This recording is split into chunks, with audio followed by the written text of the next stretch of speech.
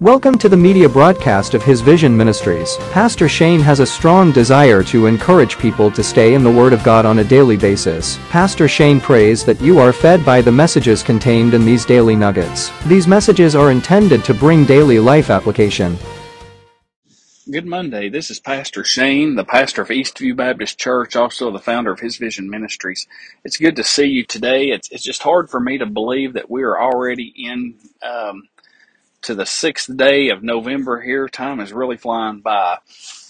Today I want to move a different direction, and I want to give you an encouraging message, I guess, in this nugget. I want to talk about Barnabas, the encourager, from Acts chapter 4, verse 36.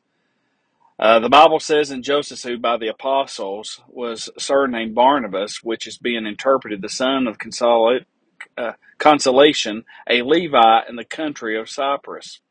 You know, in Acts chapter 4, verse 36, we encounter a remarkable figure in the early Christian community, Joseph, a Levite from Cyprus, who was given the nickname Barnabas, meaning the son of encouragement.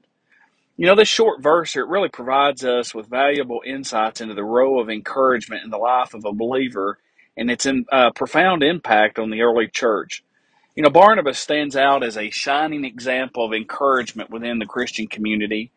And so as we delve today into this verse, we can draw several important lessons. First of all, there's the power of encouragement. Barnabas was known for uplifting and supportive nature that he had in a world that was filled with challenges and uncertainties, and encouragement is like a refreshing spring in the desert. And that's where we're living at today. It can rejuvenate and inspire those who are weary and struggling. I think when we really focus on things that are going on in our world, which we shouldn't focus on, we ought to keep our eyes on Jesus. We can grow weary and struggling. Also, secondly, a changed identity. Barnabas' given name was Joseph, but the apostles recognized his exceptional gift of encouragement, and so they renamed him Barnabas. And this illustrates how our actions and our character can really redefine our identity in Christ.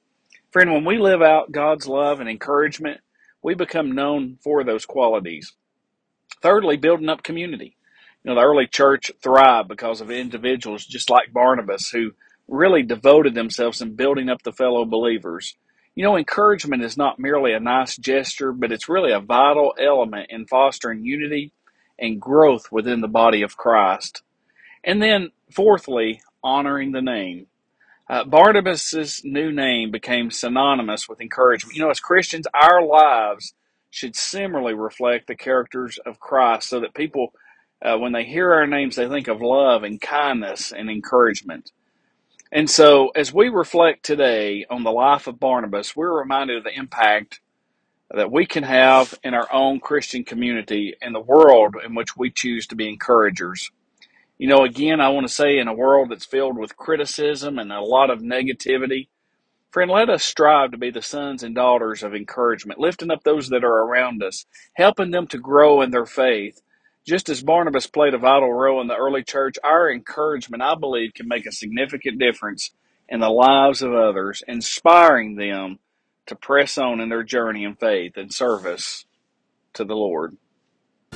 We thank you for joining us today. Visit us online at isvision.org. Text the word SAVE to the number 80123 and hit send to learn how to have a relationship with Jesus Christ. May God bless you.